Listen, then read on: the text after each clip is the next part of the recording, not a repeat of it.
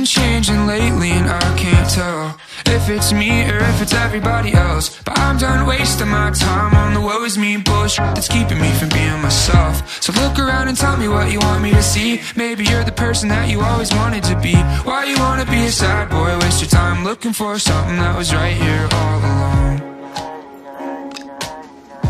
I think we're getting it wrong. It's too bad.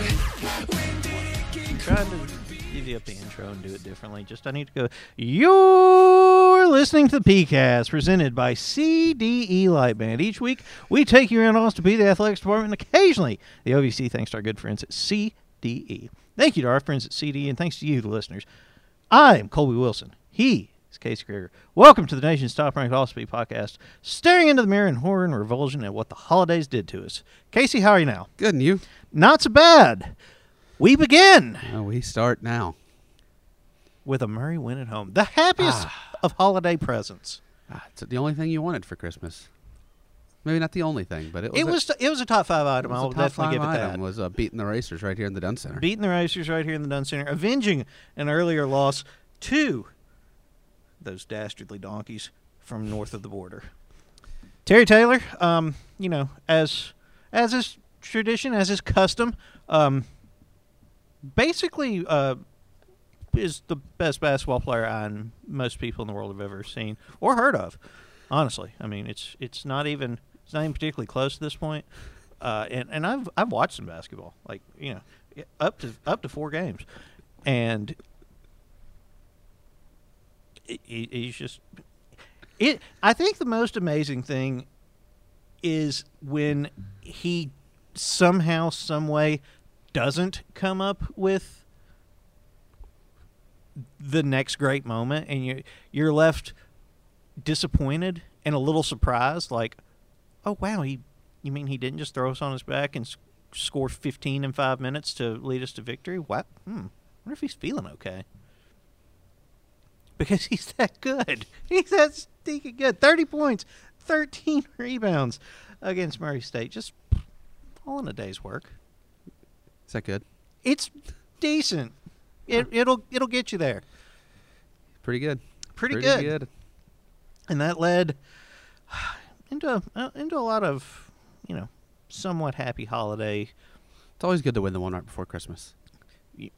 The one right before and the one right after for the men and the women. That's right. The girls also with the sort of sweep at TSU, where we played on Thursday and got the win, and the women wandered down and played on Monday. Yep. Got the win. Both pretty convincing. The women held Tennessee State under 40 points. Decent. It's only the 4th time since 1976 that the Austin Peay women's basketball team's done that. First time since 2002. Good teams do that. Yeah. No. Defense. Defense, from what I understand, it does some championship winning. Some would call Monday night a defensive clinic. I would call it kind of. I watched some of the game. Yes, I would call it a very good. It was a very good defensive performance. It was a very good Tennessee defensive State performance. Missed a lot of shots. They had 8 players. Sure did. They aren't great. However, I'm going to bill it as the greatest defensive game of all time. Okay, fine with me. We actually played a game together. Well, not together. The men played right after the women played in a traditional doubleheader. Yeah, doubleheader like. Yeah. Against Eastern Kentucky. And it's EKU on Saturday. The women win. They won 3-0 in OVC play. Pretty good. First time they've done that since 2016. The men, EKU is very good. Yeah, no, A.W. Hamilton, really good coach. They pressure the ball 94 feet for 40 minutes. They get turnovers, they get stops, they get transition points. Usually. They don't really do that stuff against us. And also, usually, they can't shoot threes to save their life, and they hit 71 of them. They turned into the Golden State Warriors. Yeah, I mean, that Wendell Green Jr.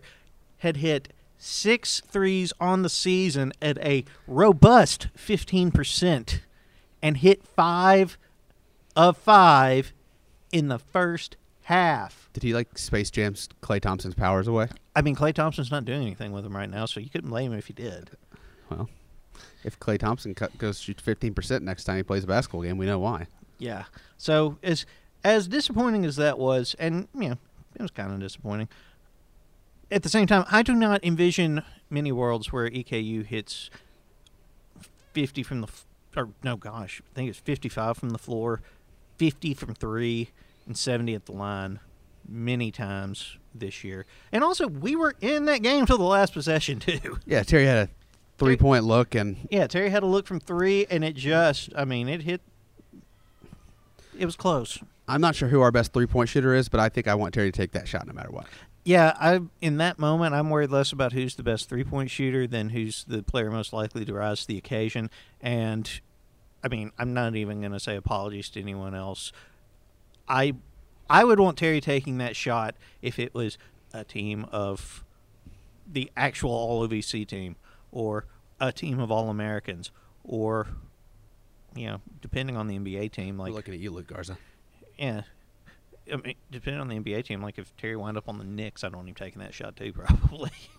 We're looking at you, Kevin Knox and R.J. Barrett and Emmanuel Quickly. Frank Ntilikina, who cannot shoot at all. No, who else is on that team? They actually have a really weird and sort of goofily fun, like they're doing everything around Julius Randle right now in sort of this weird point forward thing. Welcome back to 2014. Like he's knockoff Jokic. Nah. Dime store Nikola Jokic. Dime store fat Jokic. Dime store Nikola Jokic. Is Randle still fat, or did he lose some weight? He's a chunky boy, but he's not skinny Jokic. No, he's not come back for the bubble down to toddler. Did you make any New Year's resolutions this year? Not a one. Did you think maybe you should have? No. Why is that? It's not going to happen, so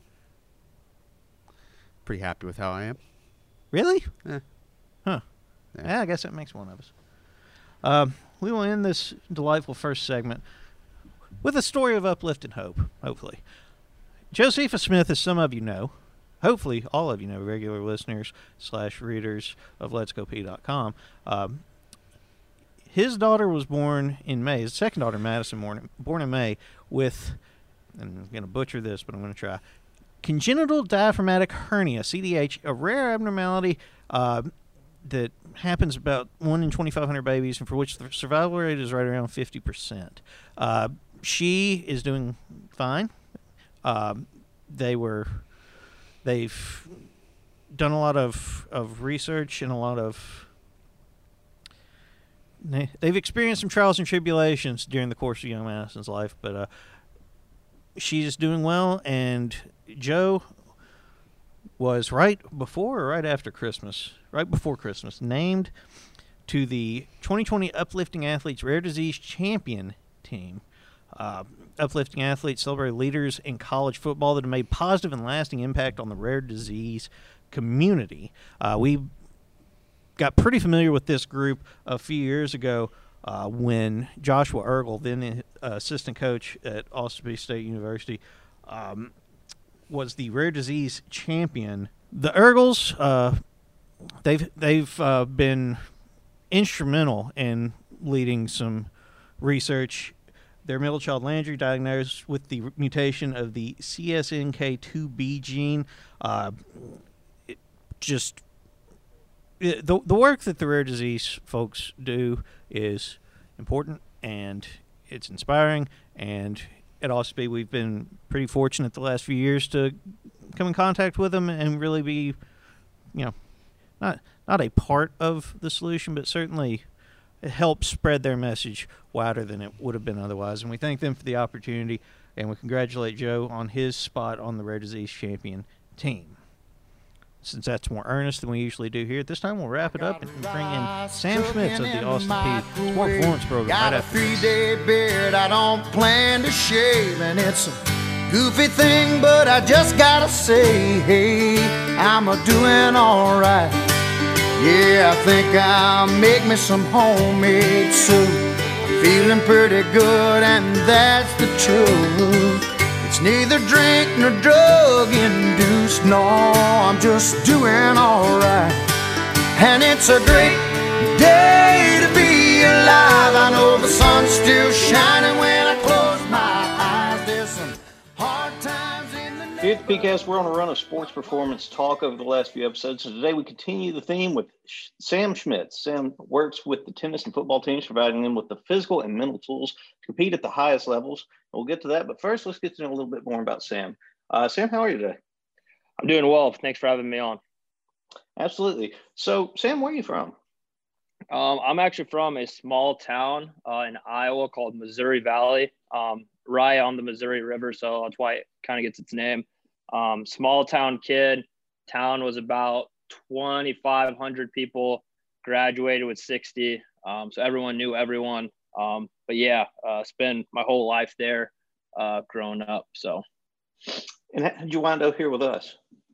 So from high school, I went to a small school in Iowa, in Pella, Iowa. It's about 30 miles east of Des Moines. Played football there. From there, I went to University of Northern Iowa, where I got my master's in kinesiology. And kind of going off of that, I went to the University of Iowa just for a year-long internship. And then about last year, about this time, so about a year ago, I was in the job hunt, applying everywhere. Then I got a call from Coach Campbell, said there was an opening down here, asked me if I'd be interested and kind of looking into things. I decided it'd be the right move career-wise. So it was actually my first time like moving out of the state of Iowa. Definitely was a transition, a little different here than it is in the Midwest. So it was a big move for me, but so far I've enjoyed my time. Obviously, it's been a little different in 2020 with COVID and everything. So I actually spent more time at home this past year than I originally thought I would moving down here. But yeah, I've enjoyed my time here so far and kind of looking forward to see what this next year brings here. So. You played football at Center, correct? Correct. Yep, at Central. What does that give you any extra weight or any extra kind of perspective in your work with our football team? I think mainly aside from like the training, because I can kind of understand some of the things that they're going through. But the big thing is just a holistic view of the athlete itself. I think Coach Disney might have touched on this in his episode with you, stress anywhere, stress everywhere. So I kind of understand that athletes aren't just going through the practices and the lifts and the team meetings and film and all that stuff. They're going through their classes, having to get good grades. Some of them might have relationship problems with their family. There's so many things that go on in an athlete's life that people probably don't see. So me kind of being an athlete, kind of know and understand that you kind of have, as a coach, I can take a holistic view at my athletes and kind of understand the stressors that they're going through in their everyday life. Then again, like with the programming, I've been through the off season, I've been through a season. I was a player that didn't play a ton in my time. So those kind of athletes that are struggling with playing time, I can pull them aside, talk to them, kind of help them find their role in the team as well. So yeah, it definitely benefits me when it comes to coaching the football team, and then also tennis. I mean, college athletes are college athletes. They all kind of go through different stressors. So the science behind what you do, I understand that is a source of fascination for you. And I think that people might run away a little bit sometimes with the idea of, oh, the strength coach is just a meathead. And there's just so much more to it than that if you're going to be successful in this day and age. Absolutely. Yeah, so Coach Disney actually pegged me as a science guy in the office, and it's something I'm kind of running with now. I've always been really interested in the science behind why and how we do things. For me, if I'm going to have an athlete do a certain movement, I want to understand why I'm having them doing it. And that all kind of started this past year, actually. Coach Campbell actually during football camp asked me if there's a certain way we can track, the load we're putting on the athletes in practice and in the lift without having the technologies that bigger schools have with like GPS systems and stuff. And luckily, I had just got in contact with Scott Kuhn is his name. He is an assistant coach at Arizona right now, and he put up a webinar on the Strength Coach Network about building a database, building questionnaires to kind of monitor load. So we actually introduced that this past fall in our 3-4 games. And that's kind of where I kind of got the interest in monitoring overall load because sometimes coaches don't really know what they're putting their athletes through. Even if they say, hey, we're going to do a 10-minute ND period, and they might plan that it's going to be easy and not very taxing. But but after you actually talk to the athletes and get feedback from them, it actually kind of shows that might have been more taxed than they planned. So with technology and tracking stuff, it gives a good line of communication between the coaches and the strength coaches. If you can kind of coincide your lifts and your practices together, it's going to be beneficial for everyone. And with the science behind it, if I'm a strength coach and can take this to a coach and say, hey, during this day, we ran this much when we could be running this much, and make it simplistic for them, it's going to get more buy-in from them as well. And then with like the training and stuff, it's just something I've always liked toying around with. It's definitely a different perspective in our staff. Like sometimes I'll look over at, Justin Lowe squatting 600 pounds, and then I'm the nerd over there with the Tendo unit, seeing how fast I can move like a bench press or something like that. So it's all good and fun. It gives him a different perspective and me a different perspective. Like I said, they kind of give me a hard time with it, but again, we all have good conversations about it at the end of the day, which is also very beneficial. So all those different perspectives, I mean, that's the key to making a good sports performance department, isn't it? Absolutely. And we have a wide range of everything in our office. Like I said, like Justin's, me and him give each other a hard time, but he's definitely the strongest in our office. So he's got a good insight on that kind of stuff. Matt Costenson, he knows the Olympic side very well, can teach Olympic lifts very well. John Baker's a big powerlifting guy, so he can kind of put that in. Sam Bartlett played Division III football like me, so me and him kind of have a perspective from there. And then Coach Disney, he's had a lot of experience in a lot of different places. And then you got Coach Campbell overseeing everything. So just all of us having conversations, even though some of us believe in completely different things, which there's nothing wrong with that at all. At the end of the day, we're able to have different conversations, which is good. If you have your whole staff just all coming from the same coaching tree, or all believing in the same thing, or have the same ideas, you're not going to get very far. So just having different perspectives and just having conversations with each other helps our program develop and go a long way.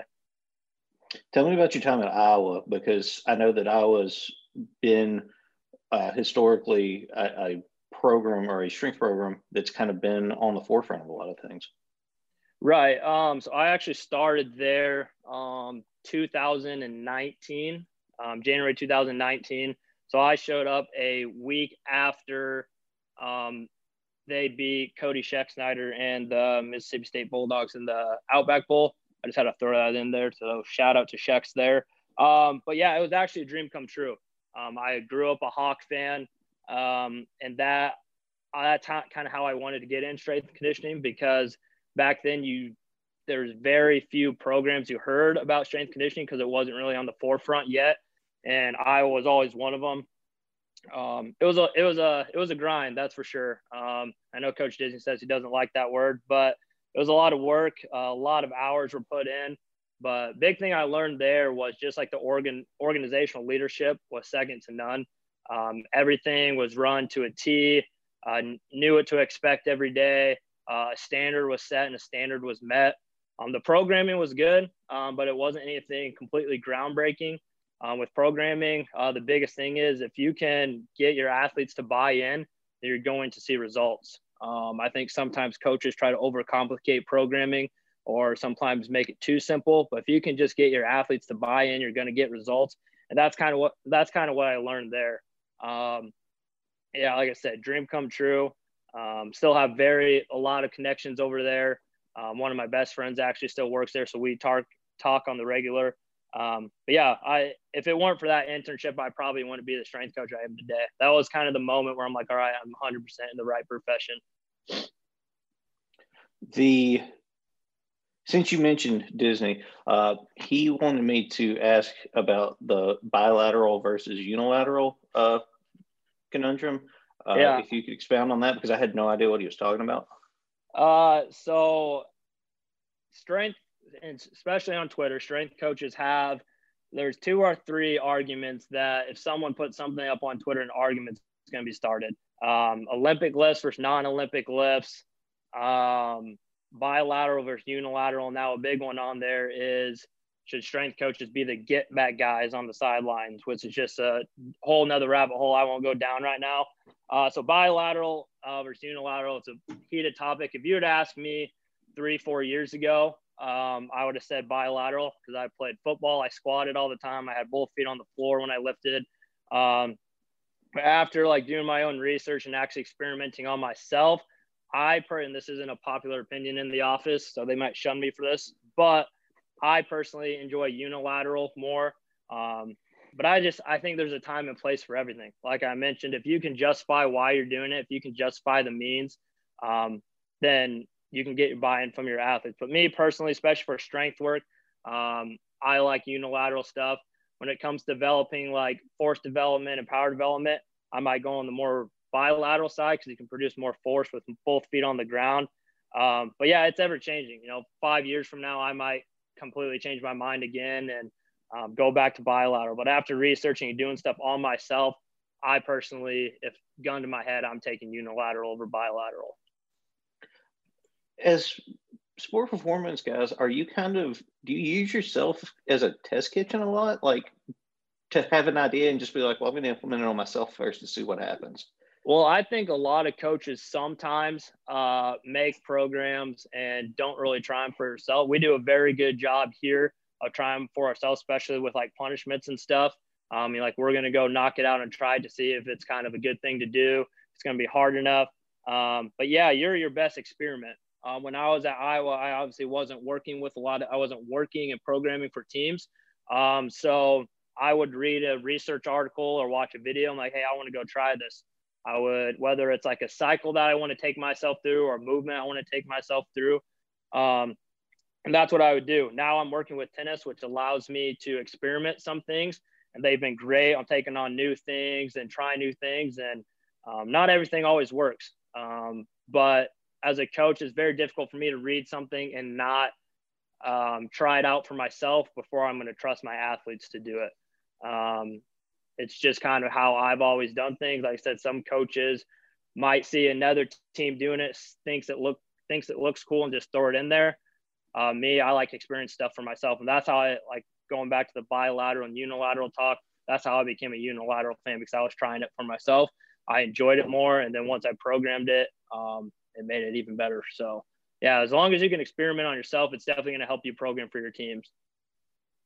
How does your role continue to change from when you first got into it to now? Like it's always constantly evolving.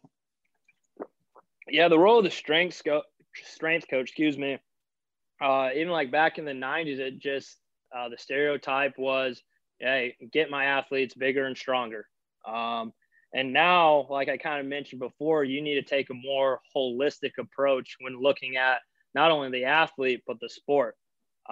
So back then, there wasn't really much talk about making them better at their particular sport. And now you have to look at a term a lot of coaches use is reverse engineering the sport. So meaning like for football, for example, I would start at the game, look at the demands of the game, what they do in practice to prepare for those demands, then what I can do in the weight room to prepare for the demands of the practice in the game. So you kind of start from the game and work backwards all the way to the lift. And that could be anything from how much high-speed yardage an athlete's getting, how many cuts are they making. Like for tennis, I made, they call it a needs analysis of a singles and a doubles match. I know on average, how many cuts they make in a singles match, how long is a point in a doubles match. And it just helps you program and kind of look at a holistic view of the sport. And then like with the athlete, I said, with coaches now, they're starting to understand there's a lot more stress they're taking on than just the hour they are with us. I had my strength coach at Central said, one thing he would always tell us, you get an hour with me, what are you going to do with the other 23 hours a day? And now with the technology some schools have, a lot of coaches are able to monitor that a little more. Like you got sleep bands, you got people filling out questionnaires, which we kind of implemented in the football season. So it's definitely come a long way, and not just as strength coaches, but the whole human performance department. It used to kind of be like a silo approach. So strength conditioning was their own department. Athletic training was their own department. sport coaches were their own. There wasn't a lot of communication. But now some schools are starting to introduce a high performance model. It's what they call it, where there's communication amongst all branches. So I would talk to, the tennis coach, and that's something we've actually grown a lot on, is coinciding their practice intensity with the lift intensity. And then bringing the athletic trainers in and saying what they can't do. It just adds a streamline of communication. It gets everyone on the same page. So I'm not doing something that the tennis coach might not want me to do, or as a staff, we're not doing something the football coaches might want us to do. It's just the more ideas and more communication that you can add, the more beneficial it's going to be for the teams you're working for. So it's definitely come a long way in the last 10 years. This last year, you've alluded to it, it's been a challenge, but how have you been able to keep things moving forward with your teams as they've been in and out of quarantine, or different people are having to step away for an extended period of time? With Coach Disney's episode, he hit it on the head. We've kind of been doing stuff like this before. We've always made take-home programs. And with athletes not having a lot of equipment, you might have a group of athletes that have full access to a weight room. You might have another group that have just dumbbells. I have a third group that doesn't have anything, just has body weight. So we've always kind of been doing this, but now the context is just a little different, like you said. So just communicate. Again, it goes back to communicating, finding out what your athletes have, what can you do for them to get as many results as you can in this difficult time. And then when they come back, the biggest thing is how much return on investment are you going to get? So you want to have you want to do as little as work as possible, but get the most bang for your buck. I think a lot of coaches went to, hey, I have to make up for lost time. And that's probably the worst thing you can do in a situation like this. Because you might have an athlete that did 3 weeks of training with you when they're back, and they're quarantined for 2 more weeks. So by that time they're on week 6 of the program, you can't expect them to make up the last weeks 4 and 5. You have to ease them back into it. And again, you have to look at the holistic view again. I know I've kind of hit on it multiple times, but you need to get them ready to play their sport. And an athlete's best ability is availability. So if you're going to rush them back into it, get them hurt, then they're not going to be on the court or the field. You just have to get them ready for the sport that they came to college to play. They didn't come obviously they didn't come to lift weights. They didn't come to run and all that stuff. They came to play tennis. They came to play football. It's our job to get them ready for that sport and for their competition, even if it means, taking a step back and easing them back into it off of a quarantine. I understand you're a big country music guy, right? Absolutely. So you moved to Tennessee. You're basically 20 minutes from the birthplace of country, or the home of country music, and Right. Now every live music venue pretty much is shut down. That's got to be a bit of a disappointment for you. Yeah, it actually kind of was. When I first moved down here, one of my buddies from college came down to visit it, and it was like the week before everything got shut down in March. And I tell, going from bar to bar and just listening to all the music. I don't even know, half the songs they play, but I've always been a huge country music fan. But yeah, it definitely was a disappointment. So now there's a couple bars here in town that me and some of the staff go to that don't play the best music, kind of loud. But I love live music, but country music's always been something that's always been there. But hopefully, eventually I can, go to Nashville a little more and enjoy it, but we'll see. I understand that in the sport performance room, and you've alluded to it a little bit as well, that you take a little bit of ribbon from your coworkers. So I want to open it up to you to give it back to them a little bit. What the floor's yours here, to say whatever's on your mind. I thought about this for a while. I thought about taking the high road. But like I said, it's all in good fun. When you're the smallest guy in the strength conditioning department, it's bound to have a couple of jokes cracked your way. So Disney calls me the science guy. So I'm just going to go around and kind of give something that kind of sticks out to me about each one of my coworkers. And again, if you guys listen to this, no offense taken. Justin can squat 700 pounds, but probably hasn't read 700 words of strength conditioning knowledge over the past year. Disney, like you alluded to before, can't grow a good beard. John can't grow hair on his head. Matt, or Chinch as we call him, tells jokes, makes noises, and laughs at his own jokes and noises. And Sam Bartley, he's my roommate, so I can't be too mean to him. We got to keep that home life happy. I would say, man, I can make things extremely awkward at home. Let's see. He's tall, athletic, but his personality needs work. I'll just put it that way. Super good guy, though. Super good guy. All of them are. Again, all in good fun. I've learned a lot from them, and those guys are why I enjoy my job so much.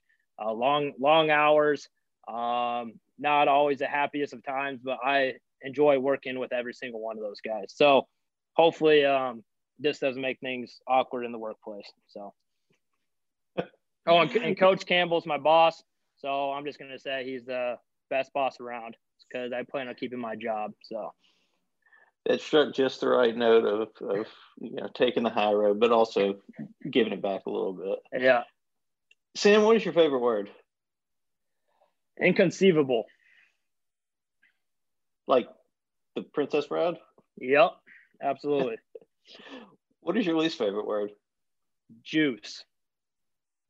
Who or what inspires you? Ooh. I'd have to say my nephews. Because with the little game that I have in the dating department, I probably will never have kids. So as long as my sister keeps giving me nieces and nephews, they'll always be my inspiration. What's the last book you read for fun? Just finished up a book called The Meaning of Life by Man's Search for Meaning. By Viktor Frankl. What is your worst habit? I tend to repeat myself a lot, not really in coaching, but if I'm telling a joke that I think's funny, I will pretend no one heard it and just repeat it again. And I get called out on that a lot in the office, especially by Chinch. So shout out to him. What app on your phone gets the most use? Twitter. What is the most terrifying situation you've ever found yourself in? Ooh. When I was a freshman in high school, me and like 4 of my friends were walking on Main Street, and I was getting ready to cross and not pay attention. And I kid you not, my friend grabbed me from my shirt as the car was probably going 40 on our main road, and I almost got pegged. So that's definitely one. Yeah. What is your idea of happiness? I'm going to steal this from, his name's Nick DeMarco. He's a director of sport performance at Elon, a connection that he was an Iowa guy too. He actually wrote an excerpt on his dad a couple months ago this past year, and it was live life on your own terms and not the terms of others. So I've always kind of like, after kind of reading that and looking back, I've kind of lived that way too. I'm extremely sarcastic, so sometimes I say things that don't get taken the right way, but that's just who I am. So I'm going to live my life on my own terms, obviously within reason, and try to not, impress others all the time, and to kind of live it how I seem fit and how I want to live. What is your idea of misery? Man, I think kind of getting caught up and making a living and kind of letting it get in the way of like making a life, if that makes sense. I sometimes with like these long hours, you kind of forget that there's a life outside of it. Obviously, I'm not telling people go quit their jobs and just go live. But just remember that there is a life outside of your job sometimes. And there's nothing wrong with taking time to yourself and going to live a little bit. So I guess I think just that misery for me is just letting that job for the rest of life is getting in your way of just kind of taking time, being present, and living. What makes you self-conscious? I kind of have a big head, and I was extremely self-conscious of that growing up. I don't let it get to me as much now. That's why I wear hats every once in a while. But yeah, I got a pretty big noggin. What is the most embarrassing song you love? Shallow by Lady Gaga. How would you prefer to die? Man, that's deep. The easy way would obviously be like Coach Disney said, dying in my sleep. Honestly, I love the show Survivor. So if I was like out like in the woods or something, just camping and getting like attacked by a bear or something, but it was like not like a quick attack, but like I put up a fight, kind of like I ran, climbed some trees, and it took them a while to get me. But yeah, I'd probably say getting attacked by an exotic animal would be kind of cool, I guess. If you were reincarnated, what would you like to come back as and why? Oh, man. I would say a hippo. We were talking in the office the other day about what's an animal that would probably kill you 9 out of 10 times, but you would probably kill 1 out of 10. And a hippo was a very popular one because one, they swim it. They're extremely big, kind of lazy, but they got some chompers on them. And I think just being able to float in the water and just kind of relax would be kind of cool. And I obviously in this life am not very big, so being able to be a big hippo would be a little change for me. So probably a hippo. What might prompt you to lie? Oh, man. Might prompt me to lie. If I, by any miracle, ever get a wife and she asks me any sort of question about how she looks or how she feels, and I might not be telling the complete truth, but that might be it right there. The old, does this make me look fat type thing when she's 8 months pregnant? That might be the way to go. My sister just gave birth to my second nephew too, so I've kind of gone through that a couple times. So, what makes you hopeful? Just knowing that every day you have the choice to make it a great day, and that's extremely cheesy. I told you before we started recording that my favorite song is "A Great Day to Be Alive" by Travis Tritt. And obviously we're in tough times right now. But what kind of makes me hopeful just knowing that tomorrow is a new day and it can change at any time. At some point, things are going to start turning around for everyone. Just knowing that, the sun's going to come up tomorrow, and eventually everything's going to turn around and you have the choice to make it the way you want. Every person has the power of choice. There's not a lot of things you can control in life, but a couple of things that you can control: your perceptions and your choices. So that's something that always kind of gives me hope. Those are two things that I always can hang on to. What is our purpose in life? Oh, man. That's a loaded one. I think it's just finding something that makes you happy. And whatever you do, be good at it. Whether you're a strength coach, whether you're a banker, a teacher, a janitor, a bus driver, just be good at what you do. Have pride in what you do, and just make the most of everything. I think it's on a individualistic basis of what everyone's purpose is, but as a holistic view, I just think find something you love and be good at it, no matter what it is. Regardless of who it is, what is one question you would ask our next guest? What's your favorite shape and why? Favorite shape? I have not had that one. What is your favorite shape? Probably a circle. That was what I was going to go with, I think, too. Yeah, it's never ending. A couple weeks ago, Cody Schexnayder asked, actually cheated and asked too, who do you do it for and why do you do what you do? Man. Who do I do it for and why do I do what I do? Yeah. Man, well, I've always wanted to make impacts on people. And I think obviously the easy answer is I do it for the athletes, which is true. Being able to get an athlete to accomplish a goal they might not think they could accomplish is something that I've always loved about coaching. And something that keeps me going is reactions that I get when they hit something. I'll tell a quick story about one of the tennis players here. They came up to me before it started, said, I've never been the strongest. Sometimes that I let that get me down, yada, yada, yada. I won't go into in depth about that. But, 6 weeks later, they had the biggest jump in their trap bar deadlift, and seeing the smile on her face and her face turned red, and like it's little things like that keep me going. So I do it to make little impacts like that on athletes. If I can, there's 14 players on the tennis team, there's about 90 on the football team. If I can make an impact on one athlete and of those 14 and one athlete of those 90, then I did my job. That's just kind of in like building relationships and being seen more than just a coach. Like I'd like to be seen as like a confidant they can come talk to about certain things. And I'm not just a coach telling them to, squat deeper or run faster. So. That sounds pretty good to me. We're thrilled to have you here. You guys are doing a great job down in the sport performance room, and always interested to see what's going to be next from you guys. Yeah, I appreciate you having me on, and it was a good time. I appreciate it. Thanks, Sam. But why can't every day be just this good?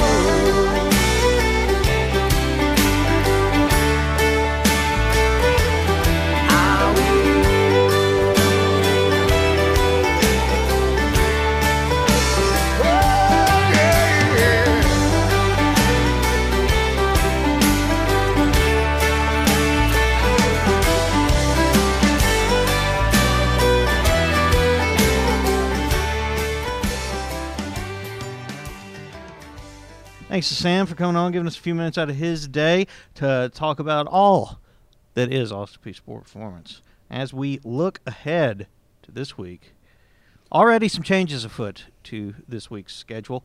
SIUE on Thursday, the doubleheader that was, now a single game for the women because there is no men's game. The Cougars having a time right now, unfortunately. They will have lost, I believe, 4 straight games, will not have played at home since the start of December. Tough for them right now. But the women's team will go up in search of that 4-0 start that Casey alluded to. Yeah. We had a good game there last year, so hopefully we can do that again. That would be awesome. We had 6 in double figures last year at SIUE. The old Vanilla Bean Center? The Vanilla Bean Center. Vanilla Bean Center. Golly, we're gonna get to see the tip top of the Vanilla Bean Center, it seems like. I've never actually been anywhere except on the floor there. Yeah, no fans at the Vanilla Bean Center, so I think they're calling it something different this year. I think it's like the first community center at yeah. the Vanilla Bean Center. Yeah, I think they were like, Vanilla Bean's not. It's, yeah. We'll go with something else. It's good branding on their part, probably. Maybe we can get Brian to call it the Vanilla Bean Center on the radio. I guarantee you he will. I'm not. If you just say Vanilla Bean Center enough, he will have a Freudian slip and say it on radio. I guarantee you. I'll start working on that tonight, though. All right. Saturday's still on. Both the men's and women's teams scheduled to head up to Eastern Illinois. The Lance Cracker Arena. The Lance Arena, it is so... we always... it doesn't matter what team we take up there. It doesn't matter how good we are supposed to be, how bad EIU is supposed to be, or vice versa. It is always a close game whenever we get to Charleston. It's also almost always one of those nice Midwestern blizzards where you can't see more than 3 feet in front of you, which is awesome because I'm driving up there this weekend. So it's going to be great. It's going to be the most fun. Some would say the most fun. Well, yeah. Going to get to see a new area of the Lance Arena too. I haven't been upstairs. I've taken photos upstairs there before. It's actually probably better. I think so, yeah, because it's right over the court. You get some pretty unique angles.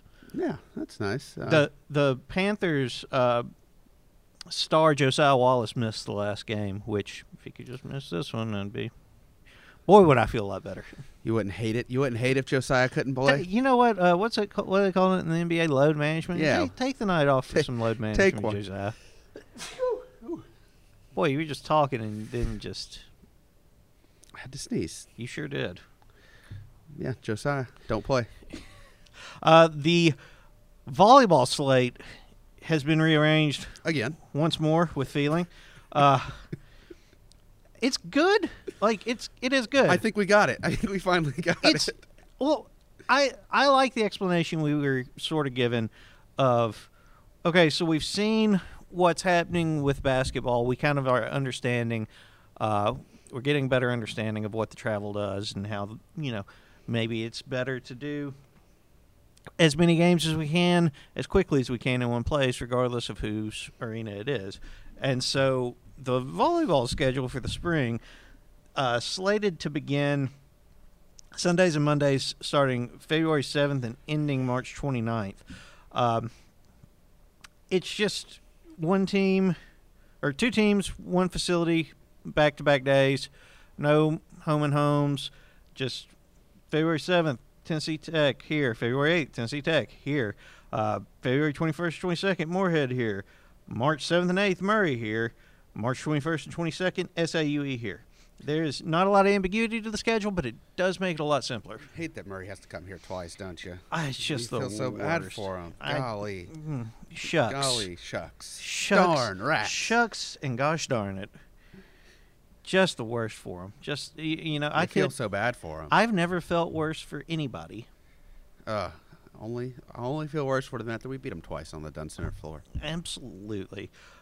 Since we're reaching back into the Wayback Machine to talk about some of the stuff that we've missed over the last few weeks, the student athletes, my goodness. Putting the student in the student athlete. Put the student in the student athlete. 3.33 department grade point average. 7th consecutive semester at 3.0 or better. Record 3.33. It's a lot of threes. A lot of threes. Like a Maggie Knowles level of threes. Like a Maggie Knowles stat line. Yeah, like a Maggie Knowles stat line. Just boom, boom, boom. Some of the highlights. 53 Governor student athletes posted 4.0 GPAs. 53. Men's golf, men's tennis, and women's tennis saw 100% of their student athletes receive academic recognition for the fall. Men's tennis at a 3.897 and women's tennis at 3.846 posted the highest men's and women's GPAs. And get this one. Women's soccer, volleyball, men's tennis, and women's tennis 3.0 team GPA for 15 consecutive semesters. That is some high-quality studenting from our student athletes. Academic weapons, one might say. Triple threats. Oh, they're triple threats. They are true triple threats. You want to know who else? Some triple threats? I'd love to know. We gotta give a shout out. Gotta give a mazel tov to Sean Whittinghill and Mackenzie Whittinghill. Mackenzie Whittinghill. They, a couple days before the old New Year, they tied the knot. Sean, as longtime listeners know, friend of the podcast, great friend of the podcast. Mackenzie, actually the very first guest of the podcast, the OG guest of the OG guest. We wish them all the happiness and love that we hope their marriage will feature for the next 60 to 80 years, or until Mackenzie decides she's tired of him. Which, probably less than 60 to 80 years. Yeah, that's where, yeah. And now, at the end, we go and talk about the worst. That, of course, is the rock bottom but terrible NFC East. Ugh. I think it is the height of hubris for anyone on the Giants to complain about what the Eagles did in Sunday night's game from anything other than a, boy, that's bad football standpoint. Like, I didn't love it because it was a nationally televised game in which one team quit trying halfway through. But that's me. I'm the consumer. If the Giants wanted to get in the postseason because the Eagles beat the Redskins, what they could have tried was winning more games. What were they, 5-11? 6-10. 6-10. Yeah. You don't deserve to get it. You have no complaints. If you're 10-6 and Washington is also 10-6 and your only way to get into the playoffs is a Washington loss, fine. Complain. You won 10 games. You won 6. Shut down or sit down and shut up. You want to know who should be complaining? Miami Dolphins, who think they're but for the grace of however we organized the NFC and AFC 70 years ago. They are a 10-win team, and this Saturday they get to watch the Washington football team host the Tampa Bay Bucks. The Dolphins had their own. All they had to do was beat Buffalo. Instead, they got 60-pieced. All they had to do was beat the number 2 seed in the AFC. Okay, they got 60-piece, and it got the Colts in, and that's what matters. I'm just saying, of rows to hoe, one had a significantly tougher one than the other did. Yeah, it's. I mean, even when you just compare the two divisions, the Colts are 10-5, and they're going to Buffalo, and then Washington's hosting a game. Just frustrating. I don't love any. I don't love any of the stuff that's like, all right, blow it up and start over. Playoffs clearly aren't working. Like, that's probably not true. But also, 1 through 16 or 1 through 14. That's, I don't know. No, I like the idea of keeping it NFC, AFC. I think there's something to that. But also, maybe put a wins limit or a wins minimum. Just let the two. If you're only going to have the one bye this time, let the 2 seed pick who they want to play. And that way, you'd have the Saints playing the or excuse me, no, not the Red, the Washington football teams. Washington, our words. Yeah, the Washington football teams. $20 in the swear jar. Man, I've been really good about that. I listened to the football teams. Well, you almost did it. I listened to the football team's radio announcer do an interview last week, and he said they have an R word swear jar in the radio booth, and it's $20 fine if anybody says it on air. Ooh. None of them said it this year. $20 is a pretty And big I forget, deterrent. it was like a name of a guy. It was a former ESPN guy that got the. Oh, there you go. It's a former NFL or ESPN NFL guy that got the football team's radio job a couple years ago. So I knew the name, but I can't remember it now. Wasn't it their former tight end, Chris Cooley? No, he might be an analyst, but I'm talking about the play-by-play guy. Oh, okay. Like he was like an ESPN anchor doing. I forget who it was. This is a mesmerizing story. Yeah, but it was just kind of cool that none of them said it all year. And then Collinsworth slipped in the final 2 minutes of the broadcast last night, or 2 nights ago. Well, Collinsworth was pretty discombobulated listening to it when he went. Don't you just love football? Watching that? No, Chris, I don't right now. Actually, not this game, Chris. I'm not having the best time at the moment. Have you seen Nate Sudfeld play quarterback? Because I sure have. If you told me Nate Sudfeld was naturally left-handed trying to throw right-handed, I'd believe you. I would 100% believe you. And that to me more than anything is a testament to how good you have to be a professional athlete, because that guy is the greatest quarterback that a lot of the people in his life have ever seen throw a football in person, and he looked like me and you on Sunday night. Yeah. So who's winning the Super Bowl? I'm going to go dark horse. I'm going to go with the Bills. I do like the Bills. I think the Bills' run game worries me a little bit. Don't trust Moss and Singletary. I think you have to be able to run the ball a little bit in the playoffs. I like the Saints. I like the Saints. Drew Brees is healthy. I really like the Saints. The Packers' lack of skill position players, other than Devontae Adams, will worry me against good teams. The Packers thing, I think they've got like very good complementary weapons that they seem to forget about sometimes. Like maybe that's it. Vontez Scantling, I think, is pretty good, and then he'll go whole games where he gets like 2 targets. He'll go weeks without getting. Yeah. I don't know. The Chiefs thing, I think they could just flip a switch and it could be lights out again. I think they could do that. I think they're out there just messing around half the time. I think there's a 100% chance that they just go, oh, yeah, it's postseason, here we go, and just obliterate everyone. And that could happen like in the third quarter of their first game, because like, they could be down 22 points like they were last year, and then Pat Mahomes says, oh, we got to get to the Super Bowl again? Here we go. But I also think that sort of that has a shelf life. It's so difficult to do that on the highest level so many times that eventually you reach back for it and it's not there anymore. You have a sleeper like last year's Titans team? I mean, kind of this year's Titans team, like they're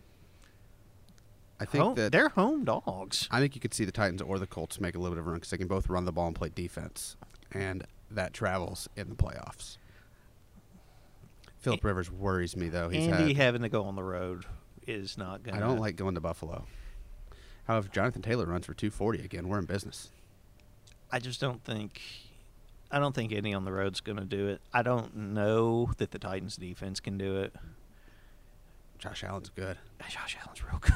Josh Allen might be the best player in the league right at this moment. I and a lot of people like me had to eat a whole bunch of crow about Josh Allen this year. I had to eat a whole bunch of crow about Ryan Tannehill, too. What did he do, 60 piece of Dolphins or close to it? I think it was like 58, 59 or something. But just his whole year is MVP caliber. He has more touchdowns by himself than the Bills punter has punched this season, I saw. That's a pretty good number. No, yeah, it's impressive. That's especially for, golly. He runs the ball in more than you would think. Like, he's probably got... Well, he's their most consistent You're weapon right. in the ground game. Like Don't Moss trust- and Singletary, don't trust them. They're good to break out every once in a while, but like They both have the fumbles. they both have the fumbles. That's my one worry about Buffalo is that they put the ball on the ground a lot. If they can get the ball to Stefan Diggs, so I'm pretty thrilled What about those the dude? chances. Oh golly, what was the guy's name who had himself a second quarter? Singletary? No, not Singletary. Gosh, it was the guy who caught 2 touchdown passes and ran back a punt. Oh, Yeah, good for him. Had him a quarter Good for on him. Sunday. Sorry to the Dolphins and our friend Alex Sala. I am absolutely not sorry to Alex Sala, and he can kick rocks. Hey, the Dolphins picks like 2nd and 18th, so like Third. 3rd and 18th. Excuse me. You can't be that upset. Why can't I be that upset? Oh, if you're him, yeah, no, it's probably fine. They'd have got the 3rd anyway, though. Like, Yeah, there's but they nothing got stopping 18 that. now instead of I don't know, 22. Never mind. That doesn't matter. No, not really. All right, you should have made the playoffs. You guys stink. Yeah, after you With your did 95-year-old offensive coordinator. after you did that to the Raiders, you deserve whatever's coming to you. Speaking of things that are coming to us, hopefully it's student athletes coming back to campus and getting out in the community and doing good things. Love when they do good things. That is a powerful segue, sir. Haley Meyer will have your community service opportunities whenever you are back on campus if you are among our student athletes or just anybody. I mean, doing good things for the community is not limited to just people who wear Ostepia across their chest when they chase a ball around. You know what else is a good thing to do? Practice good hygiene, especially in these uncertain times. Yes, but you should also follow us on Twitter and Instagram at Let's Go P, or follow along at our official Facebook page called Austin P. Governors. You can check out all of the digital media content our friends Eric and Robin are putting out on all of those channels. Tell Robin how great her videos are. Tell Eric he's the worst. Let'sGoP.com for dates, news, and stories. Casey, Cody Bush, myself doing stuff over there all the dadgum time. Hey, looks like we're going to have some fans here in the not-too-distant future at the Dunn Center for some basketball. You know, keep being safe, being responsible, get some vaccines, and our friends Katie and Johnny, they're going to have tickets to sell you. Johnny Quest, he's got the tickets. Johnny Quest has got the tickets. You should get in contact with him and the ticket guru, Katie Locke, for Find all out. the information you can use to get in the game. You done? You done? Can I go forward now? You tripped me up there with you. I threw you off. Yeah, didn't you did. I You did. did. Your cadence Yeah. is weird. Yeah, you, that's right. You drew me off sides. That'll be a 5-yarder. Find us on iTunes, SoundCloud, Stitcher, Spotify, or directly on the website at letsgop.com/podcast. Give us a rating, review on the podcast, 5 stars, 5 stars. And if you want to suggest a guest, let us know of a local or on-campus event we should shout out. Find out in real time how dysfunctional we are. Tweet us. I'm at CWilson225. He's at C_Craig19. Love yourself, love each other. Talk to you next week. Goodbye. I'm counting sheep, but